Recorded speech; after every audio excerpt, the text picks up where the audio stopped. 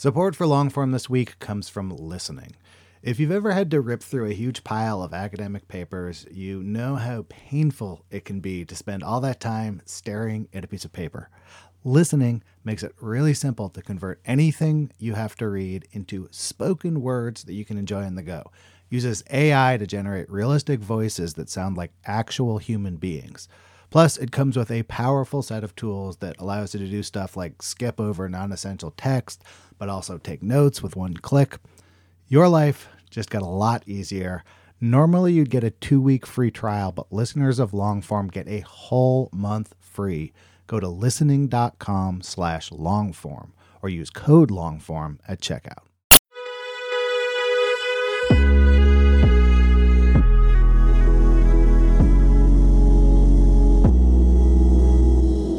Hello, and welcome to the Longform Podcast. I'm Aaron Lammer, here with my co-host Max Linsky and my co-host/guest Evan Ratliff. That's right. It's another meta episode of the Longform Podcast in which hosts interview each other. We like to throw people for a loop in that way. They never know which host is hosting or which host might be a guest. I can't think of any other times where the show has been even a little bit meta. It's interesting because we actually have a kind of an abundance of episodes right now. You'd think this would be happening when we were really desperate, that we would just suggest interviewing each other. But actually, I chose Evan out of many episodes we could have released this week. And it was a great decision because I got to listen to his new podcast, Persona, available in podcast apps everywhere. We are about to talk about it in this interview. Mild spoiler alert. I give it what would you give it? Like a 4 out of 10 on the spoiler scale, Evan? Yeah, I think so. That sounds about right. A little bit of spoiler. Okay. Well, so if you want to listen before the interview, go for it. If not, you'll probably be fine. There was a good reason to put it out this week, though, which is that episode 8 of Persona came out on Monday. And episode 8, I'll just say, I have no bias on this at all. Fucking great podcast episode. We've got the executive producer of the podcast in here also, Max Linsky. We produce this show with our friends at Vox, thanks to them. And now here's Aaron interviewing Evan.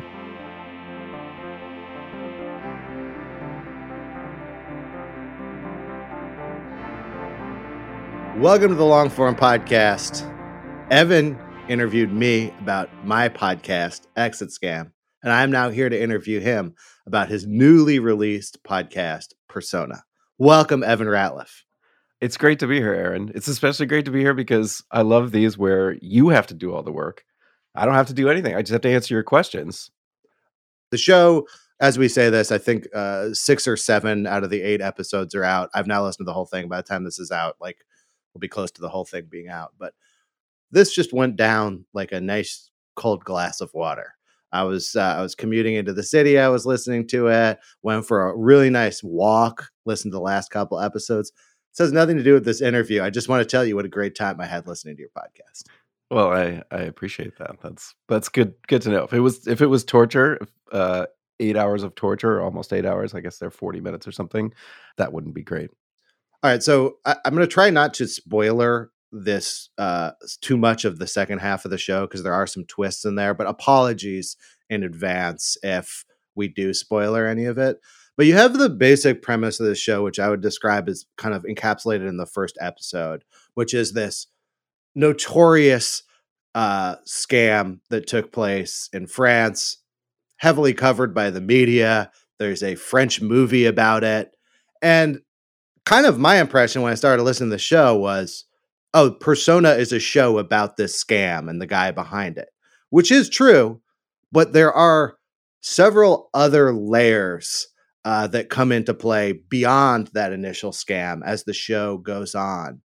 How do you think about how many layers you need to fill out one of these shows? It doesn't feel like it would have worked if it was just the original scam. It feels like it needs that kind of twist level to work. Yeah, I think so. I mean, partly because I've done a lot of scam stories. So if you either write or produce or on the other end consume scam stories, you kind of discover that they all start to sound the same in certain ways. And it can just make them boring, you know? It's like the idea that people can be deceived and that they could be talked out of their money is like, it's an ancient idea, and it's one where the scams get replicated. Like the same elements are introduced over and over again in the scams. And so for me, that kind of like raises the bar on what kind of scam story I actually want to ever do, especially if it's going to be like 8 episodes of a podcast. So yeah, I mean, there were more kind of strands and themes than ended up in there in the end, but the big ones were going to be like, is this guy interesting enough? Like, can we establish that he kind of pioneered something that feels different and that had some like larger life to it that extended beyond him that we could get into? And then part of it was like, was there something within the scam, the elements of the scam, the targets, the victims, and him that felt like we could pull some hopefully new and different themes out of them? And like, we spent a long time like prototyping a pilot episode, and I had been following this for years and years and years and years. So we had like a pretty good idea that stuff was in there, and then we set out to do it, and then we had to like find the reporting that would prop it all up. So tell me about when you became aware of the character in the show, Gilbert Chicli, and how like what you had of this story evolved over time. I first read about this scam in 2005, and I had this like French newspaper story from Libération. I have it right. It's in the folder right next to my desk right now. It's like this old printout that I printed off the web, and it has that like old web design, like it wasn't really well designed for the web. And I was obsessed with Gilbert C. They didn't even print his last name at the time because he wasn't formally accused, because it had just happened. But it was basically like a guy had called up this bank manager, and he had convinced her first that he was the CEO of the bank or the head of the bank, and then said that they were doing a secret project to stop terrorist money laundering. And then she was going to hear from a secret agent. He then called back as the secret agent and then convinced her to take 360,000 euros out of the bank in cash and then hand it to someone in a bathroom stall in a cafe in downtown Paris. And this woman did this, then discovered it was a scam when the money was supposed to be returned to her with marked bills so that they could catch the terrorists. Of course, the money never came back. She went to the police. And then he started pulling off the scam over and over. So I had seen this one article, and it was just like the idea of this woman passing a bag of over 300,000 euros in cash in a bathroom. That detail was basically like, I thought about it all the time. Like once a year, I'd just be like, what's going on with Gilbert Chicli? And from a kind of like freelance reporter trying to sell stories, I just never really found a place where I could do it. I didn't even pitch it. I would just be like, there's not enough there. Or at the beginning, no one will send me to go investigate this because he was in Israel. The crimes took place in France. It was like a big project. And then he became so famous that I was like, oh, everyone knows about this. No one's going to take this story because they're making a movie about him in France. And then there was like another round of scams that started. And then again, this is spoiler for some of the stuff that happens later in the show, but he gets arrested. And then when he got arrested the second time, I was kind of like, I think it could be done. Like, I think I could go do it now because I feel like the full story of his history is actually much richer than if I had done it at any point along the way. And then when he was prosecuted, that's when I started working on the story, actually like trying to report it. Yeah, there's a funny quality of either you jump the gun and there isn't enough there, and you're also competing with a lot of people, or you wait, which is kind of a form of gambling. You gambled that this story would have more if you put it in the hopper for 17 years after that initial encounter. Yeah. And I never want to take something on unless I feel like I can really get into it and find out something new that other people haven't found out, or at least get to people that haven't talked, or come with a new approach. Like the worst thing for me is to be doing a story where it's appearing a bunch of other places and it's just different versions of the same thing with mostly the same people talking. And you're right. I mean, these days, especially if you do like international crime, scams, organized crime, and for my book, I've had, I don't know, 10 different documentary filmmaker, director, producer types who are like, I'm working on a thing about Paul LaRue, which my book was about. And I'm working with Netflix. You know, they're all working with Netflix. And I don't think Netflix even knows that they're all out there saying, like, maybe they did one thing that they were associated with that appeared on Netflix. It's just like, there's like a swarm of people around certain types of stories. And I mean, most of the time I'll just walk away if I encounter that when I start reporting, because I just don't want to deal with like people who are there potentially paying sources. You know, also they're telling them they're going to be famous. They're telling them to be on TV. Like, it's a terrible situation. But then there are also these ones that just kind of slip under the radar because everyone already thinks that they've been done. And Shickley was a good example of that because there was a French movie about him. I think he was sort of famous enough in Israel and France that he seemed a little like done, but actually had this entire second act that was way more interesting in his life that was not covered because it felt like, oh, we know about him. We know what he's done. So I like stories like that where everyone forgets about it. And then I can go in and there's no one else there.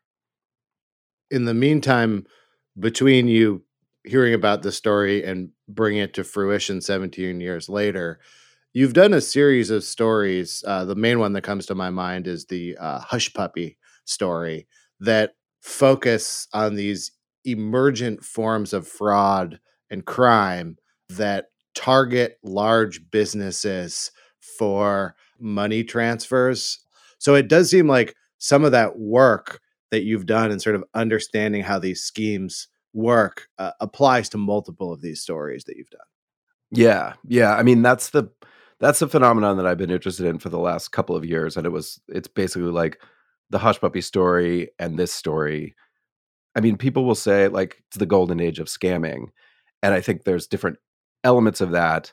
And one of them is like the calls that you get all the time of, you know, people trying to scam you individually. But the real money is in running these huge email and CEO impersonation scams where they get like 30, 40, $50 million at a time from a company by persuading them that they are the CEO of the company and they need an urgent transfer because they're making an acquisition, or just getting inside their email. That's the Hush Puppy story was, you know, his gang or the network he was associated with. They were just infiltrating people's email, forging invoices and getting tens of millions of dollars at a time. And to me, that's like a phenomenon that we haven't really grappled with entirely. Like there's always been scammers, but you're talking about someone on one side of the world just sitting at a computer and taking $30 million out of like a large public company in the United States. That notion is completely insane. And I feel like I've been trying to find ways into that make for interesting stories to tell that will convey that, because the scams themselves can be like rote or boring just in their details. Shickley, I think, is different.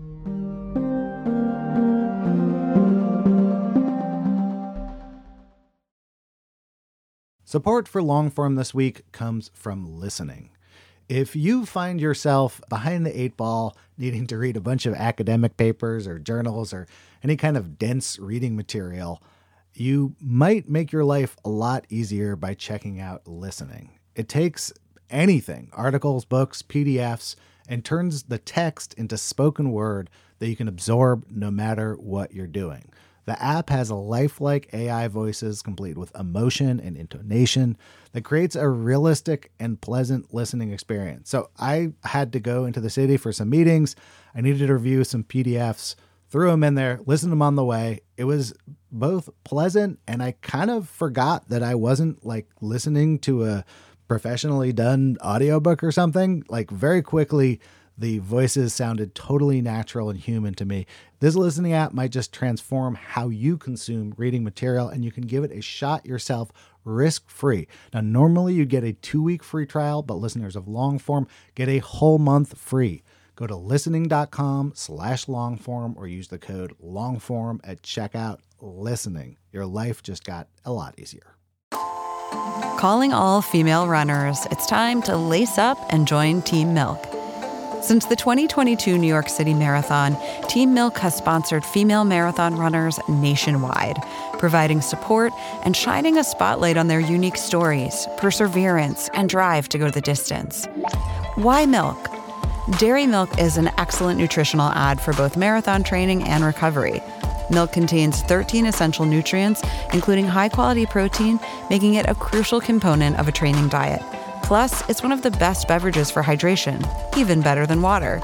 The same electrolytes that are added to many of your favorite sports drinks are found naturally in milk. And in 2024, Team Milk is taking the next step to empower female runners by launching the only women's marathon in the U.S. designed for and by women. Built to be accessible, empowering, and community building, the inaugural Every Woman's Marathon will take place in Savannah, Georgia on November 16, 2024. You can learn more and register for the marathon at everywomansmarathon.com.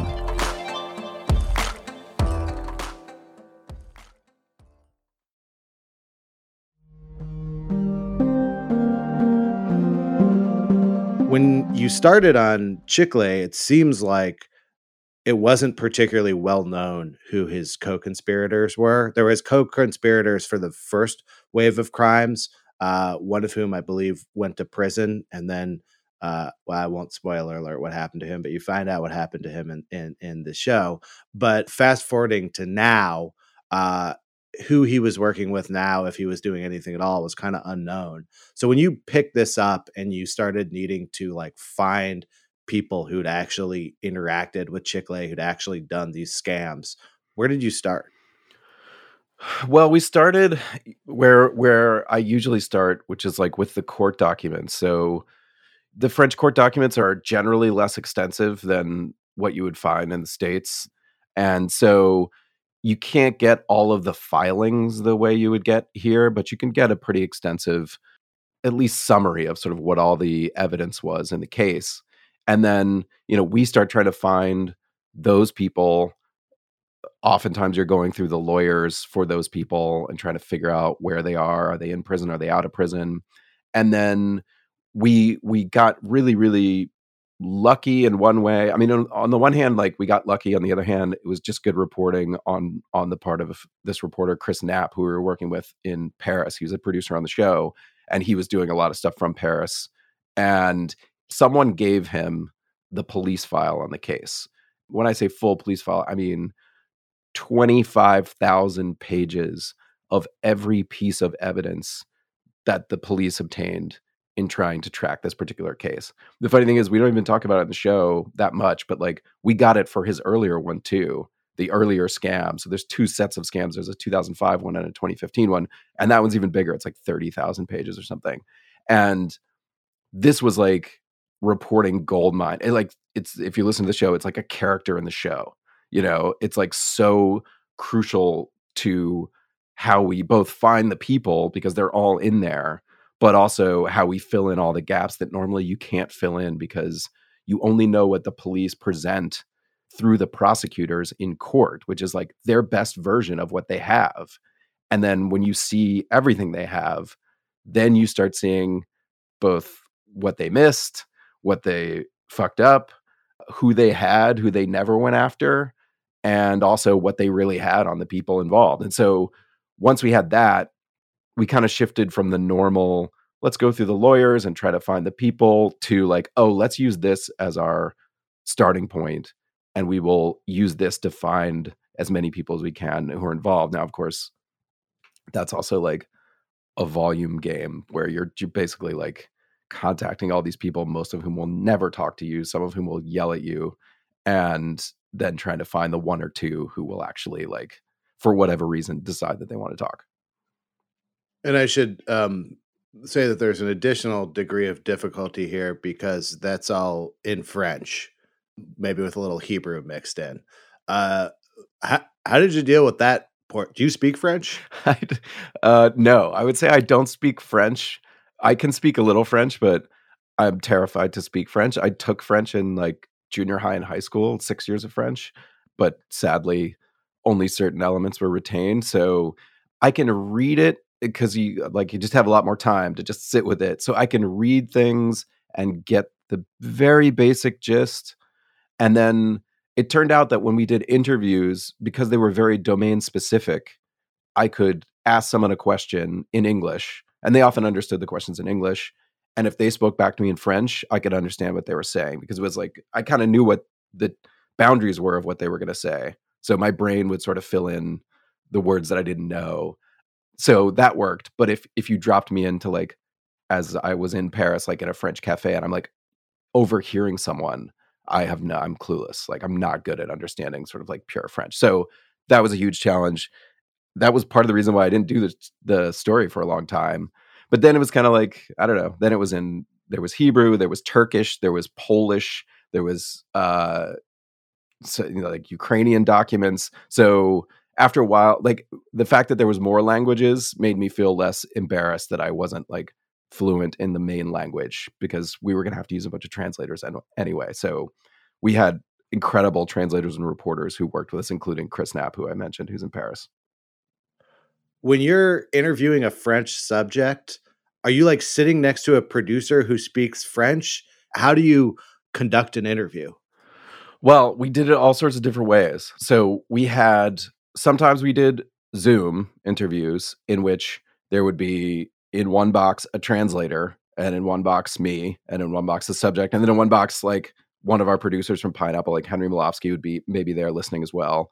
And then sometimes we tried to get them to speak English. So if they spoke a little bit of English, it was this question of like, would you rather their like somewhat broken English be in the show, or would you rather have like a pure statement of their story in French, and then we'll translate it later? And then in person, we would sometimes have a translator, but then I kept making, I think, what was a mistake, and rightfully identified by the extremely talented producers as a mistake, that I could understand a lot of what they were saying. So I would just ignore the translator and I would just continue. So like, they would answer in French and I would say, yeah, I understand what you're saying. Like, here's my next question based on that. But then we had no live translation on tape. Like, on tape, it was me speaking English and them speaking French. And so they would have to be voiced over by like an actor with wonderful French accents and voices to like do the voices. So some of the things were voiced over, some of the things like I translated in the show, but it was actually like a very complicated question. And it kind of like came up every time. Like, how are we going to do this one? And eventually, like, the producer said to me, like, can you just let the translator translate? Even if you understand, like, please, we understand that you are proud that you know a little bit of French, but like, could you please just like let the translator translate it so that we will have that for the tape? And even after they told me, sometimes I wouldn't do it. Like, I was so into the fact that I could understand French that I was like not doing the best thing for the show. But the shorter answer is like, we tried all sorts of things, and you can hear them in the show. Like, it's done different ways with different people, depending how long they're in there. If it's a long segment with them, or it's just like one quote, basically. What did you feel like you needed to get this show to work? And tell me about some of the like low points where you weren't sure you were going to be able to get it. I could talk a lot about the low points. I mean, this is a phenomenon I think that's happening a lot where, I mean, of course, like, you and I have done a podcast for 10 years. So I am a podcaster, but I've not done narrative audio. And so it's a different animal. I've written many magazine stories and books, whatever else. And the differences, like, they come to light when you start writing the scripts. You know, like, you can go out and do the reporting, but when you write the scripts, you realize, oh, there are certain things that I can write my way out of in a normal story that I cannot write my way out of here. Like, if the tape isn't there, it can't just be straight narration. Now, one of the low points was just like when we couldn't get reporting that I thought we were going to get. Like, there were all kinds of things that I thought maybe if you made a list of 20 ideal reporting moments that I wanted, and I was like, if we get 5 of these, we're gold. And it was like, one guy died right before we were going to interview him. We had definitely identified him as our best possible source. We'd been talking to him for months. He was like, I'm going to tell you everything. I'm going to tell you the story that's not been told. He's like, your dream. The stuff he's saying is a dream. But he wanted to do it in person. And then we tried to meet up with him and it didn't work out. And then we we should have just forced him to do a Zoom. We should have just gotten that. But instead we were like, okay, we're coming to Israel. He's going to be in Israel. And then he died within like 12 hours before we were supposed to interview him. And I mean, that was absolutely a low point because it was just a sad life moment. But then also we felt like we were fucked, like we had lost our best source. And then you kind of like feel guilty for feeling bad. It's like it's a selfish feeling to say like this person died, his family and friends are bereft, and like our show is screwed. That's like terrible. That's a terrible feeling to have on top of it all. So it's trying to like orient yourself around all of that. And so then, we didn't have anyone else die, but we had a bunch of moments like that where we sort of thought something was going to come through and then it just didn't, or someone had tapes and we were like, we're going to get these tapes. And then they disappeared, or then it turned out they didn't have the tapes at all. And that became I became very upset about that over time. Like, we're just not getting the stuff that we need, and very afraid that we would run into this problem that I would have to just like narrate the whole thing. But as it turned out, like we had gotten more than I thought, I think, along the way. Like when we actually sat down and looked at it, and the producers, like, again, Henry Malofsky, Sophie Bridges at Pineapple, like they know what they're like incredibly talented at this. So I think they were a little more aware of like, we've got good stuff. Than I was. I'm just paranoid about never having enough reporting. And then we also had this police file, but the police file, it's not audio. Like, so we had to find ways to like animate that, to like pull that into narrative while also using the tape that we have around it. So it wouldn't just be me like talking, but there are like, for me, surprisingly long segments of me just talking in the show. Yeah. And then on the flip side, there's audio of things that I would have never possibly thought there was going to be audio of. Like, there's audio of like the Aga Khan getting scammed, and it's very obviously real audio that's in no way like staged or recreated. It's like the sound of an old man getting scammed. How did you get? Are you comfortable saying how you got that? I can't say who it came from, but I mean, basically, these incredibly wealthy people were scammed. Two in particular, the Aga Khan in France, and Inan Kurach, who's like one of the wealthiest people in Turkey. And so they were both scammed in for tremendous amounts of money, a total of like $70 million. And there were tapes. Once they figured out what was going on, but one case the police made tapes, in the other case the Inan Kurach himself or his people made tapes. So we knew these tapes existed because they were the primary thing that was used in court. So they were played out loud in court, but no one was allowed to record anything in court. So we knew a lot of people had copies of these tapes. So it was basically a many months process of mostly Chris, our reporter in Paris, like trying to figure out who to ask. When we went to Paris, we would ask everybody, like, do you have the tapes? Like, hey, what about the tapes? Turn off the recorder and be like, one more thing.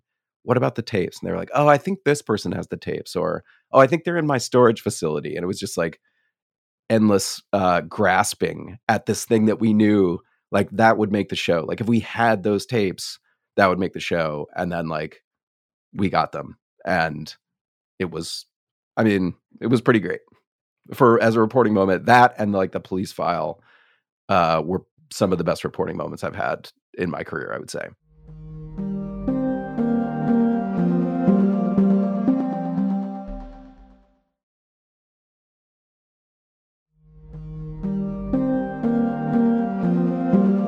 There's a piece of the tone of Persona, and I'm not singling Persona out because I think this is almost standard fare for narrative podcasts, where you kind of break the fourth wall and you're like, I'm going to tell you a story about this. We're going to do this, and it's going to like tell you about this scammers, which are a modern phenomenon that means this. And I think it like struck me because I know you so well that I was like, a moment like this would never be in one of Evan Ratliff's magazine stories.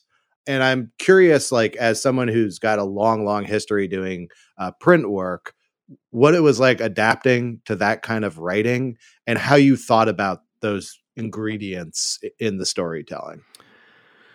It's definitely tricky to adapt. Like a lot of the go-to moves in a magazine story for me didn't really work in this environment and had to be shed.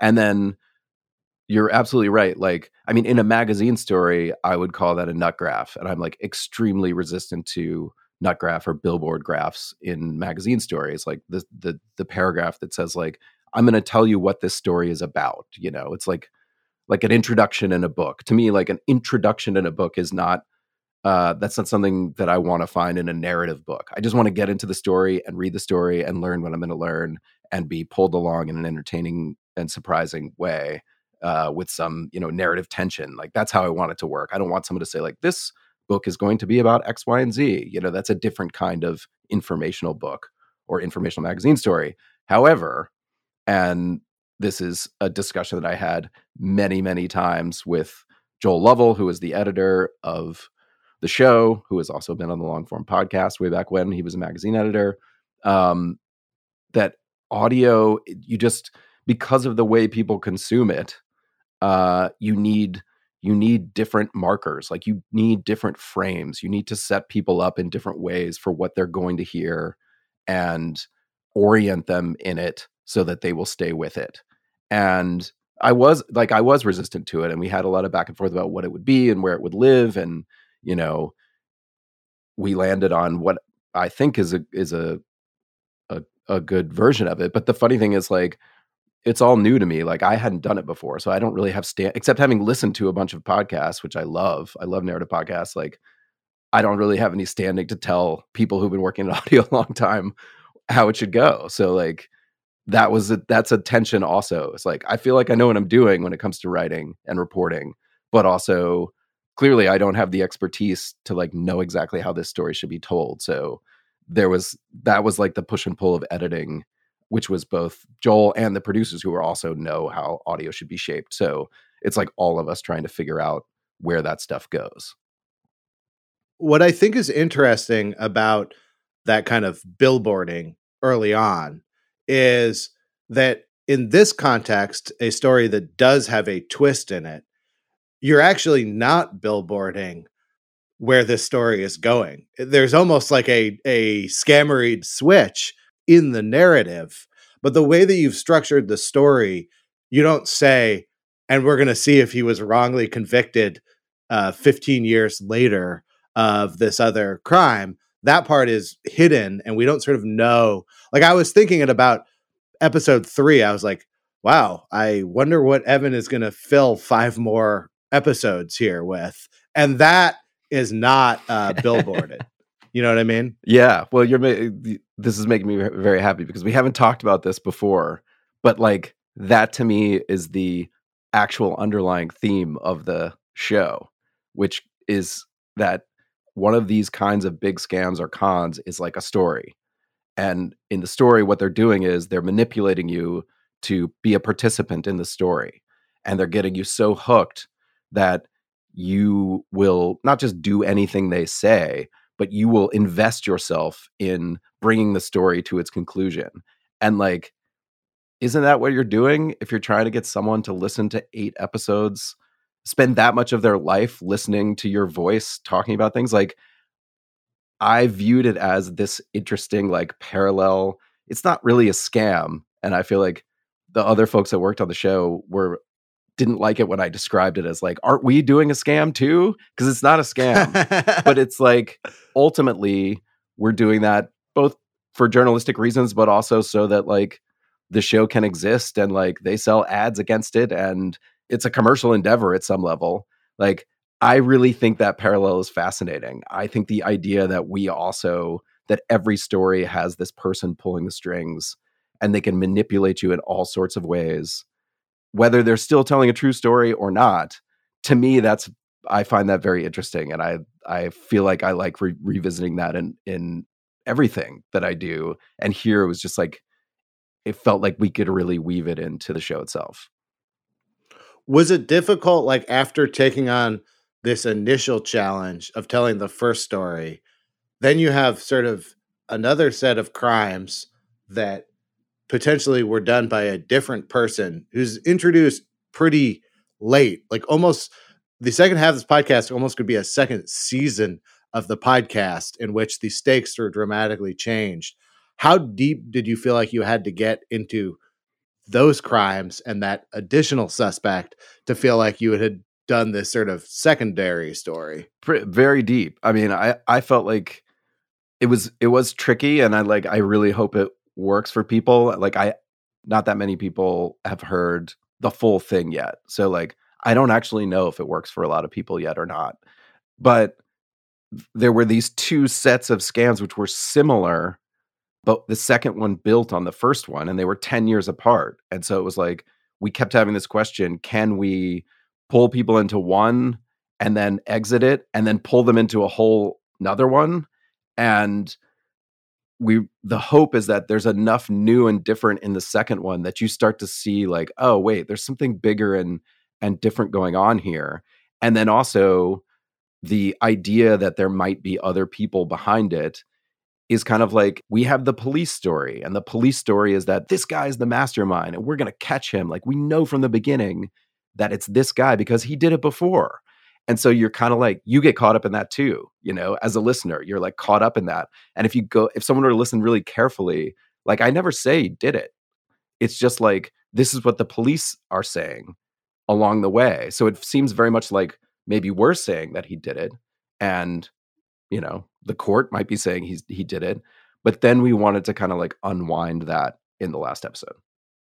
It would almost be wrong to not mention, like, you couldn't really talk about Chikle without mentioning that he is, I believe, currently in jail for this crime, and that there's significant evidence he did not commit that crime, and that police actually thought someone else committed that crime, or at least was a co-conspirator in that crime. Yeah. And it's also like, for me, the courtroom aspect of it is, it's not like I don't know, it's not like an Innocence Project type case in the US where it's like, is this person on death row, improperly on death row? But I mean, you got a guy who is like an admitted scammer. Like, he bragged about being one of the world's great scammers, who's convicted in a scam. He's going to be in prison for another up to 10 years probably for it. But like, if you look at the evidence, it's not even a question of like there being like clearly exonerating evidence for him. It's like, is there enough evidence to convict this person? Or was this person convicted on the reputation that he himself created about himself? So he basically built himself up as a genius and trapped himself in that persona. That's why the whole thing's called Persona. And then they used it against him, And so, are there ways to take a normal like courtroom type drama and kind of change it and make it feel different to people, and find some themes in there that are not the themes that you encounter in every story? So that was kind of what we hoped we found with him, was like, oh, actually, the closer you look at this, the stranger and more complicated it actually gets. So now, having one of these under your belt, what do you feel like works in this format that was surprising, or like, oh wow, that really came together? And what of the stuff, from your experience of doing many, many other print stories, do you feel like doesn't work in a story like this? There's lots of things, like in a normal magazine story, you just like quote someone, you could quote someone, just a single quote, 2 sentences. You introduce them in the middle. You say, blah, blah, blah, says this person, an expert on this from this university. And then they're gone. But you just like, that just doesn't work. Like, everybody has to be a character that you like pull on stage, and you try to find ways to like lodge them in the memory of the listener. And that's something that like the producers and Joel, the editor, like they would just remind me over and over, is like, you got to find ways. And the people who are amazing at this, who have done lots of the best narrative audio, like a Brian Reed or Dan Taberski or, Zoe Chase or people like that, like they know, it seems like instinctively now, probably, how to do this, how to like lodge someone in the listener's memory, because especially over 8 episodes, you're just like, who's that person again? Like, and they're not going to remember the names, and they can't look back. So when it happens naturally, you're like, oh, that's the thing.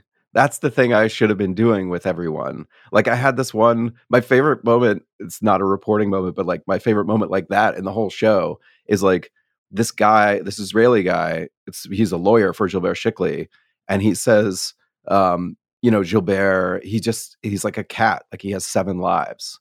And I was like, what? You say 7? Like we say 9. And he was like, no, we say 7 here. And I just try to make conversation. I just said, oh yeah, that makes more sense. Which it doesn't. Like nothing makes 7, 9 doesn't make sense. It's just an expression. And that was like, I was so excited to put that in the show. But what I didn't do, because part of it is like performance, like it's not intentional performance, but sitting down with the mics on and just having like some chit chat, like fun chit chat where you like ease into the interview. You don't just start asking questions. And I would do that in a reported interview, but we wouldn't tape it, and like trying to get that so that you get a few things that give someone like just a little bit of human flavor for people to like actually consume and like hold on to. Like people do that naturally all the time. All the time you meet someone and you have like a funny little like moment with them, but trying to be like, okay, like docket, meet, have funny moment, get into actual interview. It doesn't go that way unless you're like subtly guiding it that way. Yeah. And that's also why like some of the like this type of material came at the end of the interviews for us, because also if you sit down, you can be chit-chatting and having like a really nice conversation, and then someone sits down in front of a microphone and they just change. They just completely change. And that's not, when you're doing print reporting, it's not a problem because you're just holding a little recorder and they'd forget about it almost instantly, or it might be on the table or something. And so, but it's when they sit in front of a microphone, a lot of people take on a certain stiffness and formality that then it takes longer to work through. So, I mean, this is all stuff that like, I hope no audio producers are listening. They're like, eyes are like rolling into the back of their heads with like, yes, thank you for illuminating this topic. But I think it is like, it's useful to talk about because there are a lot of people who have not been doing audio who I think for reasons of like buzz and money, are getting into narrative podcasting now. Like a lot of magazine type reporters and narrative reporters are doing this stuff because it's kind of like where the action is. And it's not as easy as just like dropping in and like sitting in front of a microphone and reciting your reporting. It's like, it's actually very, very hard. So as you go forward, how would you evaluate like what a good story to do as a podcast miniseries is versus a print story versus just some story? Like what would you be looking for if you were going to do another one of these? I think, well, first I'll say, fortunately, like someone else would always decide. Like you got to pitch it to someone and they have to say. So they'll hopefully ask you all the questions that you need to have answered. But like the number one thing is, can you get any of these people on tape? Like that would be the first thing I would ask. Or is there some sort of like existing audio that you're going to take advantage of and make the center of it? So it can be the greatest story in the world, but like if you can't get people on tape, obviously it's not going to work for audio. But then I think the next question is like a lot of these shows, including mine, like 8 episodes seems to be like an industry approach to a lot of these kind of shows. I mean, which is funny because I feel like some of the very, very best, like S-Town is the very, very best of this stuff. And I think it was only 6, so like, I don't know why it has to be 8, but for commercial reasons, perhaps 8. And for something to go over 8, 30, 40 minute, even up to an hour episodes, like it's a lot. Each one of the scripts is like 8,000 words, that's a long magazine story. So you've got 8,000 word magazine stories. Like the kind of story that you need to sustain over that for me is quite hard to find. Like it's like finding a book because the shows that don't have that and you're in episode 5 and it's kind of like, now we're going to talk to totally different people about a different story. And then it just, they're just not enough. Like you can tell they're just filling in. And so that's the thing I'd be most paranoid about is like finding a story that sustains that much narrative, that much surprise in it, that even by episode 8, people will be like, I really want to find out what happens. Yeah, I would agree with you that 6 is optimized and 8 is like, no one's really going to notice if we tack a couple episodes on the end of this here. Like, I was actually wondering in the episode where you go into all of the copycats, I was like, is this going to come back and matter at all? Because, like, I'm not sure I care. And then it's like, oh, yes. No, it actually does matter a lot. But could see how you can start going off on some side streets that are interesting, but do not like remerge with the main artery here. Yeah. And I was very afraid of that. Like, even we did one episode it's connected, but it's I would say like a thin connection when it comes to like directly having to do with the character at the center of it. I mean, it is connected to him, but pulling people into that and I was afraid that people would listen to that and be like, oh, I see where this is going. Now the rest of the episode is just going to be about something. Each one will be about a different scam or whatnot. It'll just be totally different, and trying to like make sure that people knew that we were going to come back to it. And that's one of the things that is kind of disappointing to me about the way that podcasts get written about, which is like they're written up by people who have consumed like the first 4 episodes, which I guess is probably how like prestige TV is often covered too.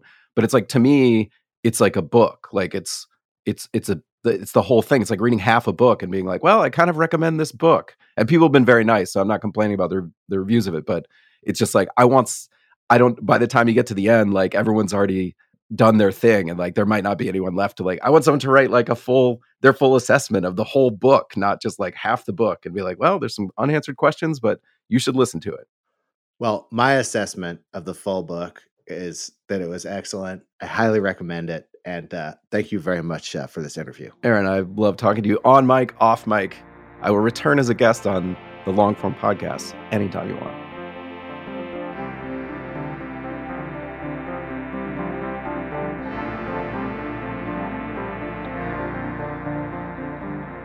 Hey, that was the Long Form podcast. Thanks very much for listening. Thanks to my guest and co-host, Evan Ratliff. Thanks to my other co-host, executive producer of the podcast Discussed, Max Linsky. Thanks to Jackie Sajiko, who edited this episode. Thanks to our intern, Susan Peterson. Thanks to everyone over at Vox. We'll be back next week.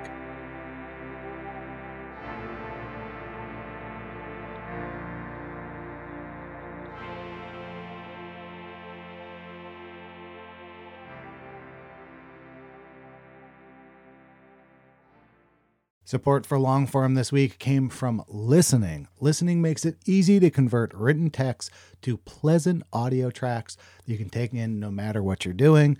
It offers AI voices that manage to express emotion and correctly pronounce complicated technical terms, all while sounding like actual human beings, not robots. The Listening app might just transform how you consume reading material, and you can give it a shot for yourself risk-free. Normally, you'd get a 2-week free trial, but listeners of Longform get a whole month free. Go to listening.com/longform or use code LONGFORM at checkout. Listening. Your life just got a lot easier.